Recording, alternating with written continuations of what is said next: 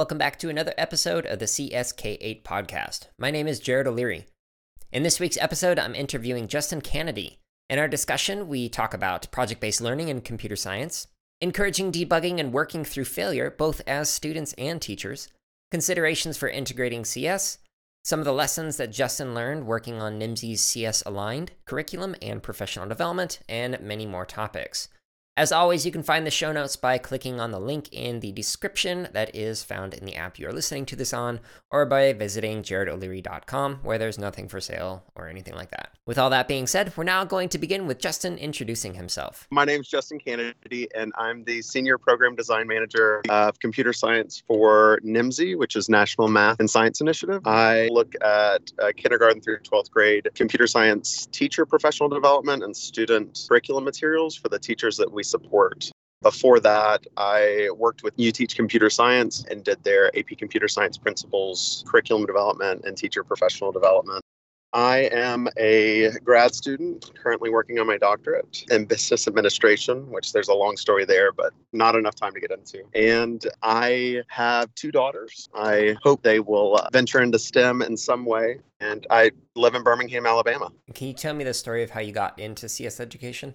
Yes. So I majored in mathematics in college and did a minor in computer science just because the faculty there said they paired well. And I said, okay, that's fine. And then didn't really use the computer science part until about 5 or 6 years ago when Dr. Jeff Gray at the University of Alabama wrote a grant for CS for Alabama, in which the aim of the grant was to increase the amount of computer science teachers in Alabama by approximately 50 teachers. And so I was brought in on phase 2 of the grant, and then we were being instructed or taught how to teach AP Computer Science Principles, but it was before the AP Computer Science Principles exam. That's where I got my start, began teaching computer science principles at Homewood High School for a couple years, and then ended up going to another school in Birmingham, a private school, to do their 5th grade through 12th grade computer science program. And now I'm where I am. And what's something that you believed when you first began working in education that you no longer believe? I was one of these overachievers all through high school and all through college. And I believed that my calling was to get the best and brightest and make them better and brighter. And so I thought, value is in the AP classes and making sure, we're doing everything we can to make these kids as smart as we can. I wish I could slap my older self. That is not the way this should work. I full 180 on equity and access for, computer science, but education in general. I think that's the biggest thing that I do not believe anymore, that every student has value now, and every student should be pushed as hard as they can be and supported at the same time. Yeah, it's kind of funny how perceptions of what teaching or education is going to be like before you go into it and you actually get in the classroom. Right. And it's like, oh. Exactly. Yeah. And it's more like you almost develop this sort of empathy for your students. And it's like, these ones that have been successful in the past, they have their ways to do it. But then, you see the student that comes to school because they don't have food at home. Right. And the fact that they're still there, they're still, giving it everything they can just to try to get out of the life that they're in is just inspirational. So if someone were to kind of walk into what you would consider to be an ideal CS classroom, what would they see and hear? What are some of the engaging learning experiences that would be going on? This is another thing that changed for me, I would say, from when I began teaching to where I am now and how I look at learning. I think it was definitely my own insecurities about my classroom. And, I almost not to the militant approach, but very close.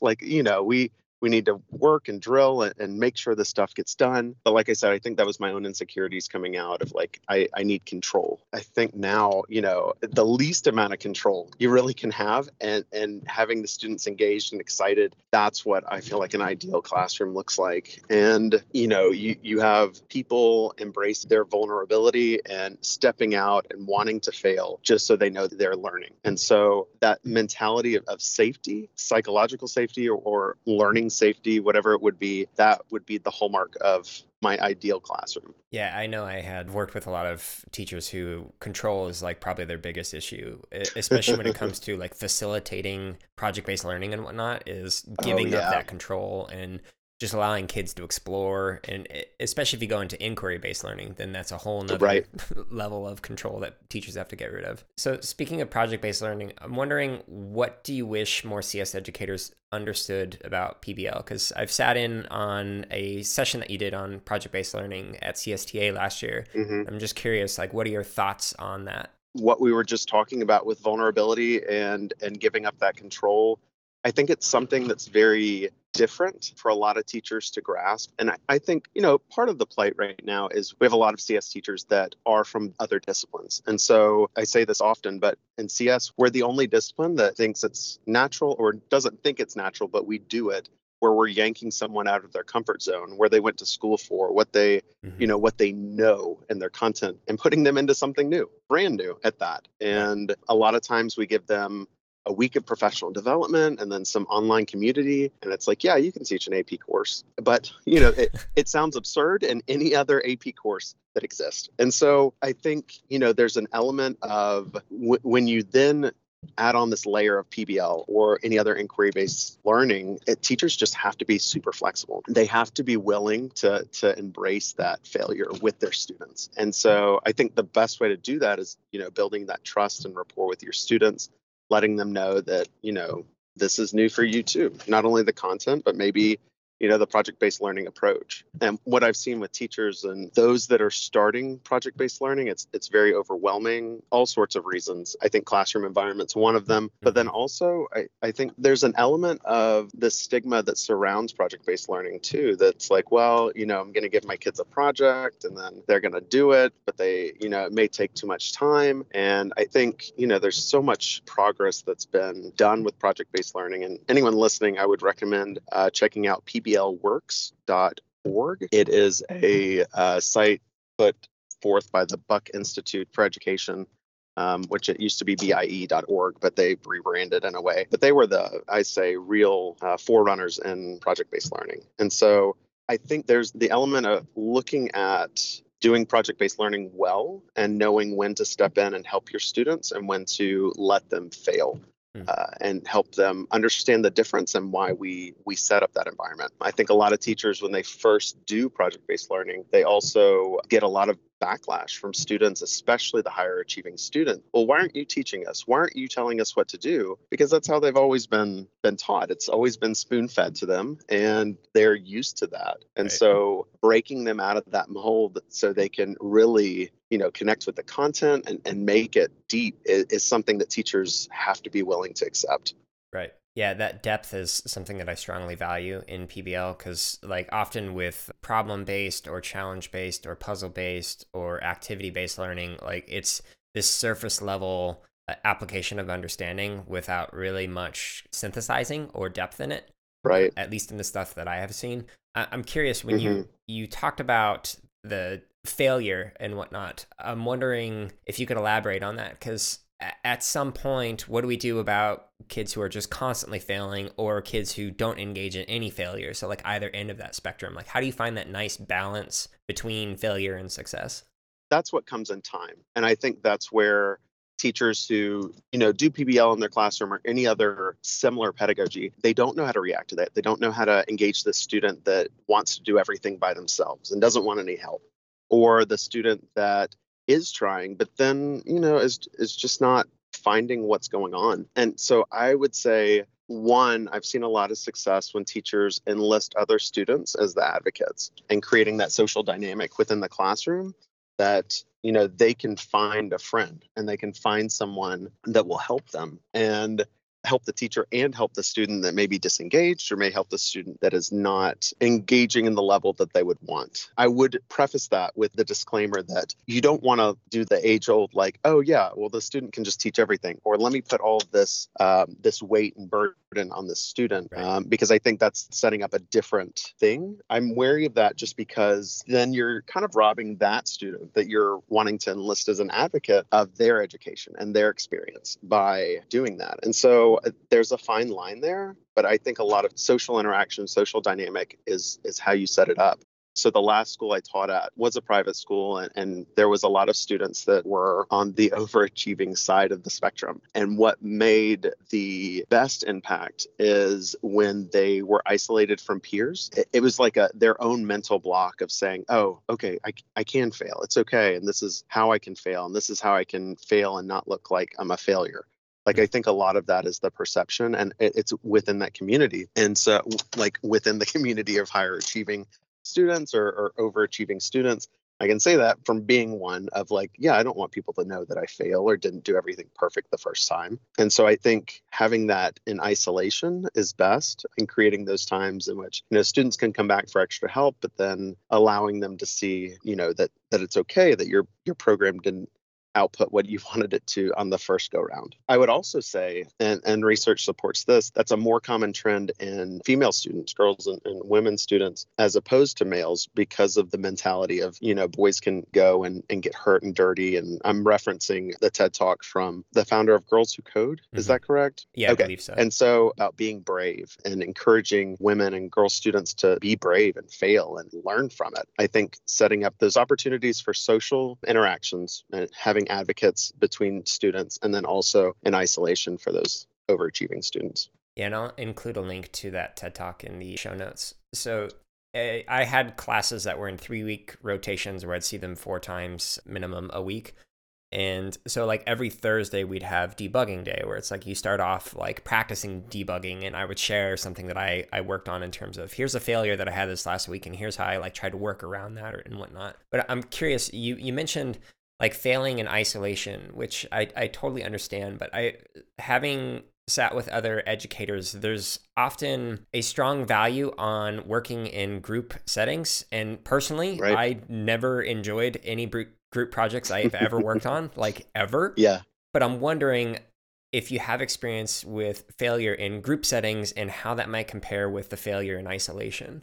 I would say, and I would not want to set up this idea that the students should always come and fail in isolation. I think part of that, and this is maybe jumping into the psychology of it all or the therapy of it all, is allowing that student to learn to fail, but then also integrating that back in of learning to fail in front of others. So, Jared, I would agree with you. I was one that I did not like being in groups, because typically if I was in a group, I was going to do all the work. Right. And I think the benefit of structuring project-based learning or any other cooperative learning is making sure that all parties are accountable within the group. And it's structured in a way that the students own the accountability. So I've seen it done through a group contract where they, stipulate workload, they stipulate how to contact each other, what happens if someone, drops the ball, what happens when they do really well in these groups. And so that group contract can be enforced mutually amongst them all. And I think that's a good way to create that environment. I think, a lot of it is going to be helping students and meeting them where they are, because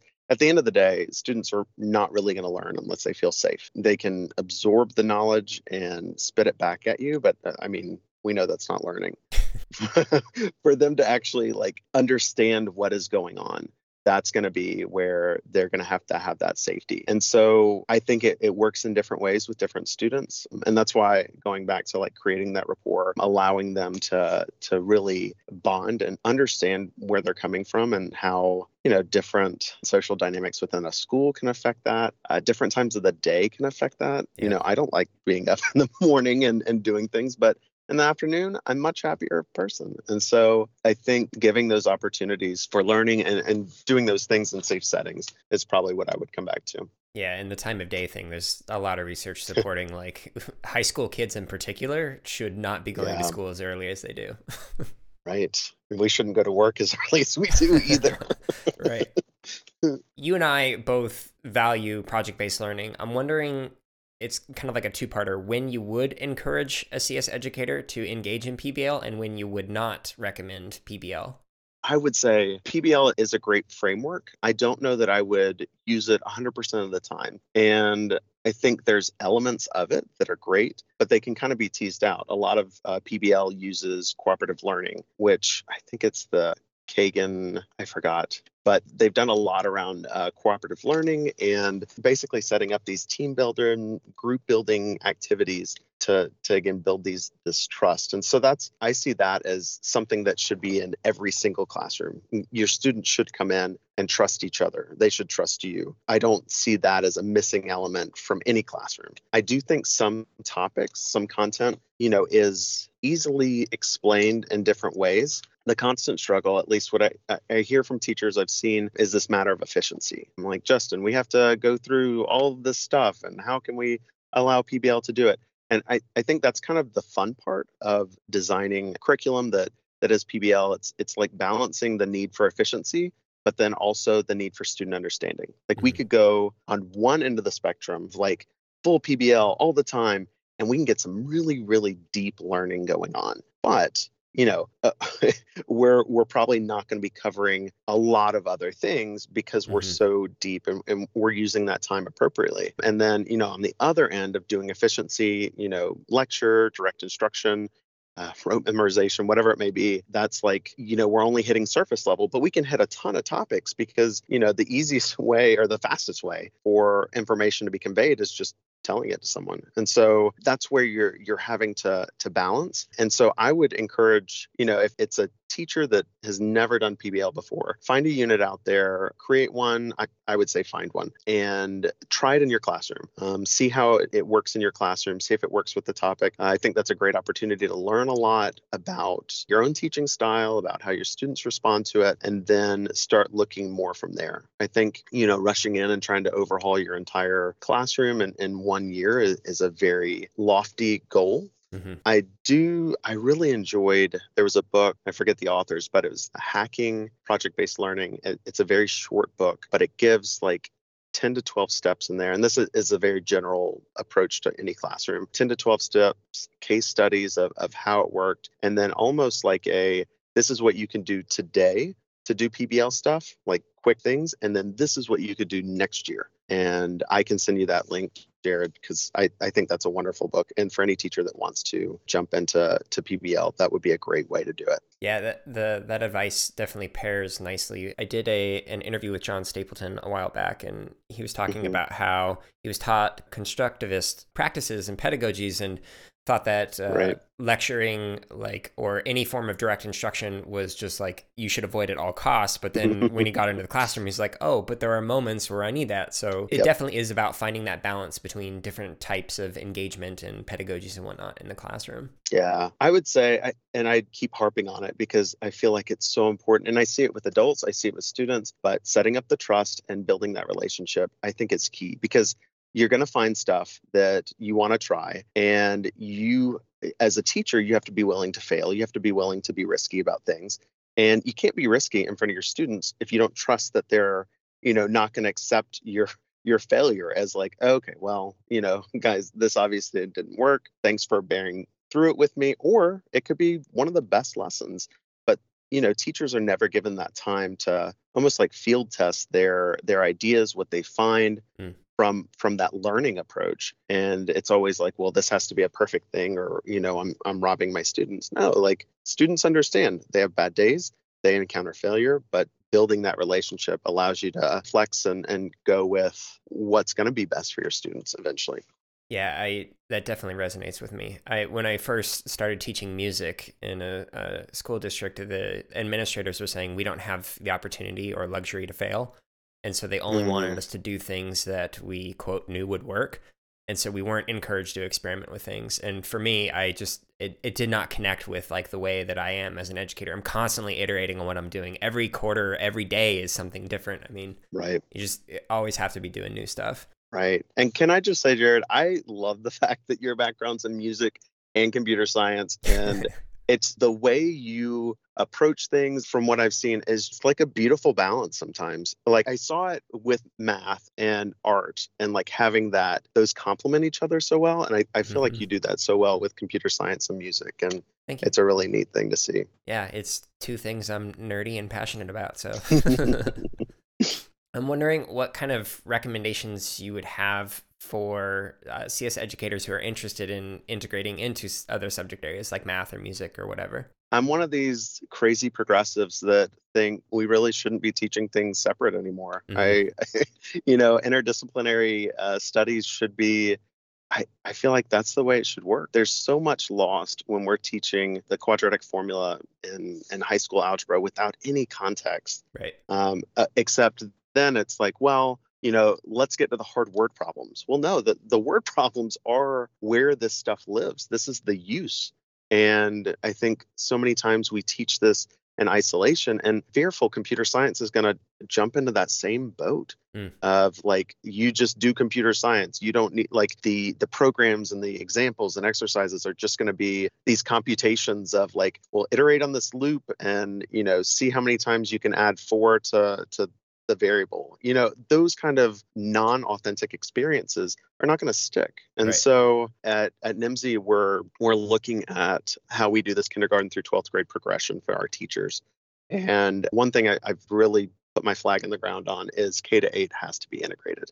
It has to be where we're teaching these concepts through ways in which the generalist teacher can put them in their classroom. I think it's an issue of access, because I hear some schools or I know some schools. My daughter's school has a standalone STEM teacher or standalone computer science teacher or integration teacher or whatever they call it. Hmm. But they only see her once every 7 days. Mm. And this is a fairly affluent school. And so they have the money to have that teacher. But a lot of schools don't have that. And so Right. you have your specials that students go to in elementary school, and some can go and some can't because of whatever reason. If we're not teaching our generalist teachers to be able to integrate computer science within their own concepts or within their own content, we're missing the boat. We're still creating this divide of, those that have will continue to have more, and those that don't have will continue to be robbed of this potential that could be such an amazing thing. I'm full on board with integrating. And so resources, I know New York City has the blueprint Hmm. in which they provide a lot of resources there. A lot of them are about integration. The two educators that we're working with to design and develop the curriculum for our K-8 teachers are actually from Cornell Tech, Kelly Powers and Meg Ray. They are wonderful. They worked a lot in that space. And so we're going to see how we can, take teachers through a 3-year progression to, by the end, make them specialists in integration in their own classrooms. So that'll be exciting. I also know that CS for All is putting together a aligned CS in which it will go and look at the current content providers out there and see how they align to the CSTA student standards. And so I think that would be a great resource for a lot of educators trying to find curriculum or lessons or anything else to use. Yeah, and I'll make sure to link to those. So you've also had experience teaching in virtual and hybrid learning environments. I'm wondering if you have any recommendations for CS educators who are considering those kind of learning environments. I think there's a lot of value, especially those schools that are rural and don't have the funding to have a dedicated computer science teacher. I do worry that a lot of schools will switch to the full online version of that Hmm. because not because of how the content's delivered, but how the students are supported. And I've seen that, students are grouped 30 in a classroom, each one are working on different things and the teacher's in and out, or, some that have a great facilitator there are helping them through, but you're very much reliant on what's going on within that curriculum or within that environment for the students to really seek in. And so there's a question of quality. And then also on the other side, there's some that the virtual high school out of Maynard, Massachusetts, which I think they've rebranded as just VHS. That's who I taught with. And I think they do have a great way of going through because they have a teacher on the other side that is grading and giving feedback and helping students when they have questions. I feel like some curriculums that are just online that don't have that back end of support can potentially rob students, may even make them go the other way and not liking the subject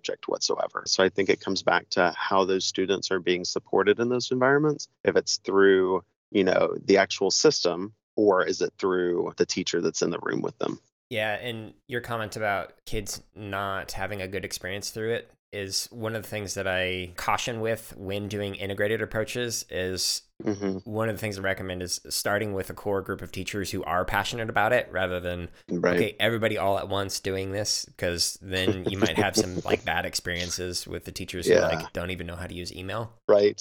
Yeah, and that's where you're making students not like CS because of the 300 other reasons and not just the content. Right. So I completely agree with that. The district itself has to sign up for what we're calling CS aligned, not to be confused with aligned CS. We know there's confusion there. There will be confusion there, but it is what it is. And so there's 3 components to that program. One is the teacher professional development that I've alluded to. The other one is we do vertical teaming with those teachers. And so the district has 12 teachers that are part of this team. And so those receive instruction throughout the year of looking like above them and below them grade wise, and to see how those teachers are teaching computer science and also adapting their classroom to make sure, however they explained loops in second grade, we want that to be a very similar approach that's happening in fourth, fifth, or third grade and all the way up. We don't want, this disparate programs or disparate ways of explaining this. And I think we have countless amounts of other research in every other content area that says that's a bad thing. Like you don't want to explain something one way and then the next year you flip it around on them. And so that's one component. The last component is district planning support, in which we're going through and working with the school leaders through this CS for All script rubric to help them create a plan for their district that is going to focus on access, equity, and sustainability long term. But to your earlier point, Jared, I completely agree. Like it can't be a mass thing. And I also think it can't be like a top-down approach. Like you have to have buy-in from these teachers. You have to have your CS champions that are saying, oh yeah, I get how this works. I'll say the K-12 initiative with Cornell Tech is doing some wonderful things in about 5 or 6 schools in New York that they're working to do this integration in a very specific way, a meaningful way, and taking these teachers, content coaching them, providing them a ton of support throughout the year. What have you learned while working on the CS Aligned? Oh, so we launched the program last year, and it was interesting. I learned so much. That's the small answer. The big answer is we originally designed the program to bring in content and curriculum providers to run their own professional development within the NIMSY umbrella. And I should also explain, NIMSY works way outside of computer science. Computer science is actually one of the newer content areas that we've really dug into. But organizationally, we work with schools across the nation, usually in areas of high need or at-risk student populations, and providing them content support for their teachers, student study sessions. And typically it has been through our college readiness program, which focuses on the AP courses. The thought process there is if we can prepare students along the way to reach those AP courses, they have a better chance of either going to college, being more successful in their careers. And so that's the overall approach. And so with that, we tried to just say, well, let's invite all of these different computer science curriculum providers in, let them do professional development under our umbrella, handle the logistics for them, and see what happens while supporting these teachers throughout the year. What I found was different content providers have different ideas of what professional development actually looks like. Right. And so there was pretty big inconsistencies across the board when it came to, how content was delivered, what that looked like, what the teacher experience was. We also had teachers that were not fully aware of what they were really getting into because they were kind of voluntold by their districts to show up. And so there's a lack of teacher buy-in. And then those were really the 2 biggest things. And so shifting that to this year, we're looking more at a consolidated effort of making sure everyone in the district or everyone that's coming is very aware of what's going on and making sure they're the right people to come and experience the professional development. The other one was we're still working with the partners that we worked with last year, but we're working on a collaborative professional development experience. So instead of, 12 different programs being offered, we're focusing down to 5, and that's K-2, 3-5, 6-8, and then APCSP and APCSA, while next year, I think we're gonna go ahead and put in exploring computer science as well. So that will be the pathway, the teacher professional development for the teachers that come while doing the vertical teaming throughout the year and the district planning support. Yeah, and one of your comments about the PD providers, and even just like thinking even broader, like some of the CS platforms or curricula, there are a lot of well-intentioned CS professionals who have kind of stepped into the education field but have never taught a day in their life. So their Right. assumptions about what a teacher or a student would need are often not based in reality or actual classroom experiences. So it's Right. definitely something to watch out for when selecting any kind of platform or PD. I completely agree. And I'm so excited that we're on the working group for CSTA as providing guidance to those professional development providers Yep. through the CS Educator standards. I think that that's going to be a great resource for these providers to tap into. Yep. Because you're right, like there's a lot of people that are jumping in, and it is well intentioned. Hopefully, most of them well intentioned, and it's not financially appealing for some, but it is, we're the feedback we're getting from districts is, as we're having these conversations, they report, well, we don't know what to pick, we don't know what shiny new toys to buy, we have this X amount of money, and they feel like, and sinking it into these robots or these type of computers or these things are really what's going to benefit. And it's like, no, you really need to make sure your teachers are prepared, they're supported. Mm-hmm. Because if not, you're buying toys that are going to go into a closet eventually. Right. So offline, you had mentioned that you really try and encourage or develop access, equity, sustainability, things like that through your PD. Do you have any recommendations for others who are also trying to hit those three areas? Yeah, so I just ran across something this morning, and it is by David Weintraub. Is that right? And I will definitely send you the resource, but it is a rubric that's built for looking at professional development through those lenses, especially access and equity. And so I think that's a wonderful resource, and I'm hoping that we can incorporate that within what the CSTA working group's doing. I think looking at any of the research that Exploring Computer Science, that program has put out, I know that has been their main focus is, and that's what their whole program was developed around, is making sure all students can be able to have an opportunity to learn computer science. As far as any other resources go, the Ready for Rigor framework with culturally responsive teaching, that's where a lot of our lens comes from at NIMSY. So I would say, that those would be a great place to start. And then that will probably lead teachers and other educators on to other great things. So from one type A person to another, how do you take care of yourself and stave off burnout? Oh my gosh, that I saw that question and I was like, oh, I don't have a good answer for that. But I've been trying to do better. One thing that I do is I time block really well now, my Mm, scheduling, and I've started trying to take that over to my personal life. And so, like I said, I'm a grad student right now, and so I will time block in my night, especially like when I have my kids, I time block for them. So, I right. pick them up from school and then they go to bed at 8. And so that is chunked off in my personal calendar as, that's what I'm doing. And then maybe from 8 to 10, I'll time block off schoolwork. But then I never really thought about applying that to personal life Mm, before. I think I talked to someone a month or 2 months ago, and that's what they were doing. And I was like, oh, okay, this is nice. Because what I've realized, and you can probably sympathize with me on this, is if I don't have it written down, it stays in my head and it creates this yeah. anxiety panic, like, Oh, yeah. and so if I can write it down, if I can time block it off, even 30 minutes on my calendar to send an email that I know I have to send, allows me to not have to worry about it. Yep. And so I say setting up those practices there. And then as hard as it is, like just disconnecting from work. And Mm, so like I'll purposely leave my phone in another room at times, like when I have the girls or other times, just so I'm not checking work email, so I'm not trying to respond to something or have my mind cluttered. yep. Um, and I think another thing, and this could be age, so just getting older, but like saying no sometimes. Yeah. Like I feel like early in my career, I was, yes, I'll do it. Oh yeah, of course, I want to jump in here. I want to help.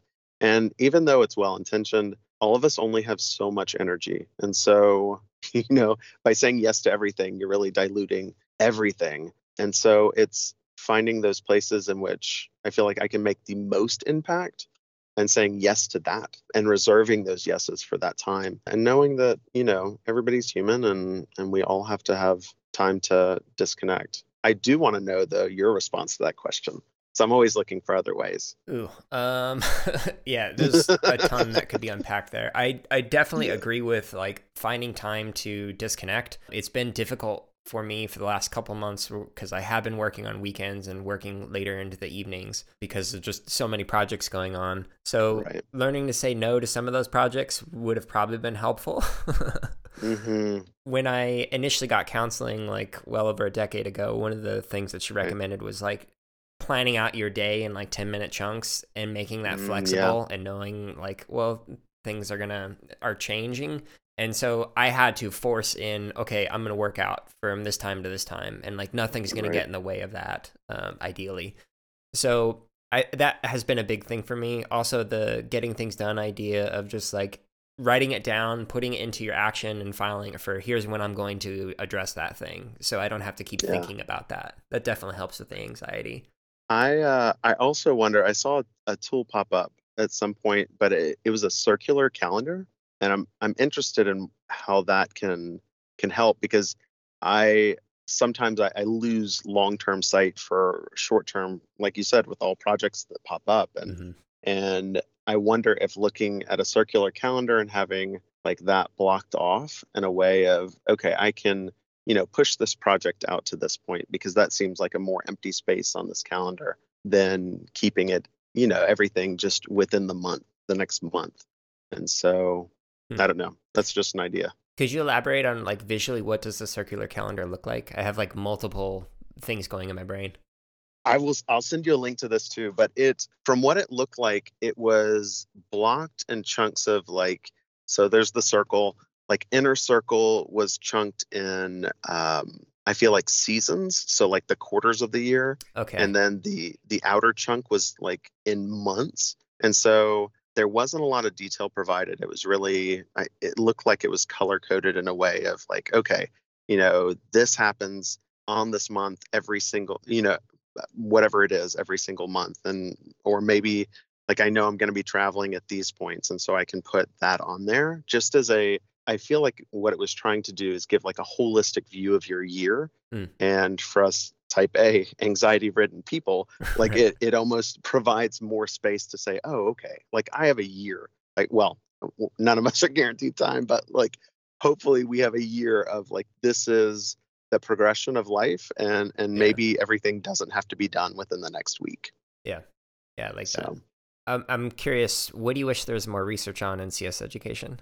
So, a topic that's really interesting for me, and what I probably am going to dig into for my research, is going to be the identity that's formed with these teachers, especially those that are taken out of their area of expertise. Hmm. So, this teacher identity that was formed as becoming a math teacher or becoming a science teacher, how does adding in this teacher that like now you're a computer science teacher, like what does that look like Right. versus, are you still a math teacher? Do you use both? Like when you first initially talk to someone, how does that look? Professionally, with the NIMSY CS aligned program, we're digging into, how does this systemic change happen within a K to 12 school district by offering, these components, or what does that look like? And I think that's kind of where I wish a lot of focus would start going into, is the systemic changes and how you can get basically the biggest bang for your buck, like going into a school district and tackling these issues of equity and access, and also putting it out there that everybody is going to quote money and time, like money and time are issues and everybody faces those. Yep. So let's like put those on the table but wipe them to the side. Let's figure out other ways that we can be addressing these issues, ignoring the fact that money and time are always issues. And so that's where I would be really interested. Oh, and one other, this would be like a personal venture into like medicine slash computer science slash neurology or everything else. Someone told me one time about some upcoming research that like learning computer science actually changes the way your brain functions and works Mm. in seeing problems and seeing things. And so I'd be really interested in that, which I just watched a TED talk on neuroplasticity and like how your brain can rewire itself, which I find all of that so fascinating. So that would be a personal research project, I think. Yeah, I have a bit of a fascination with neuroscience and whatnot, and Yeah. it's fascinating. Just we don't really fully understand how we learn. We just know that like when you do something over and over, then you like develop myelin, and like it helps with like being able to fire the correct neurons at the correct time and like things like that. But we still don't really understand how we actually learn. Yeah, I think, and like all of that leads me to wonder about, and it was the TED talk that I watched with this neuroplasticity, that there was a woman where she couldn't gain her balance. And so part of it was like her balance center was off. And so basically retrained her brain through this tongue sensor that every time she was balanced, she'd be able to like keep that. And it was creating these new connections within her brain. I wonder if like computer science or doing that kind of thing could help those with anxiety or depression or other, mental illnesses to rewire those pieces of your brain that need to. So yeah, certainly. And that kind of tags on to what Katie Henry mentioned in her interview is like CS for healing and what is the potential for that. Yeah, that would be amazing. Where might people go to connect with you and the organizations you work with? Probably the easiest is going to be through NIMSY, which I guess you'll link my email in and any other contact information. But also CSTA is a wonderful organization to be a part of and helps things that we're doing. CS for All has their website now, and which is really blossoming and creating different places. And I want to start, as I'm doing more research, put it out there. I enjoy cooking, so if you want to take a cooking class with me, come to Birmingham and we'll cook. What do you like to cook? So I took a sushi class, which was so interesting a couple months ago. And so I like that. But I really and truly, I like just being adventurous. I think how different flavors can meld together and make new things is great.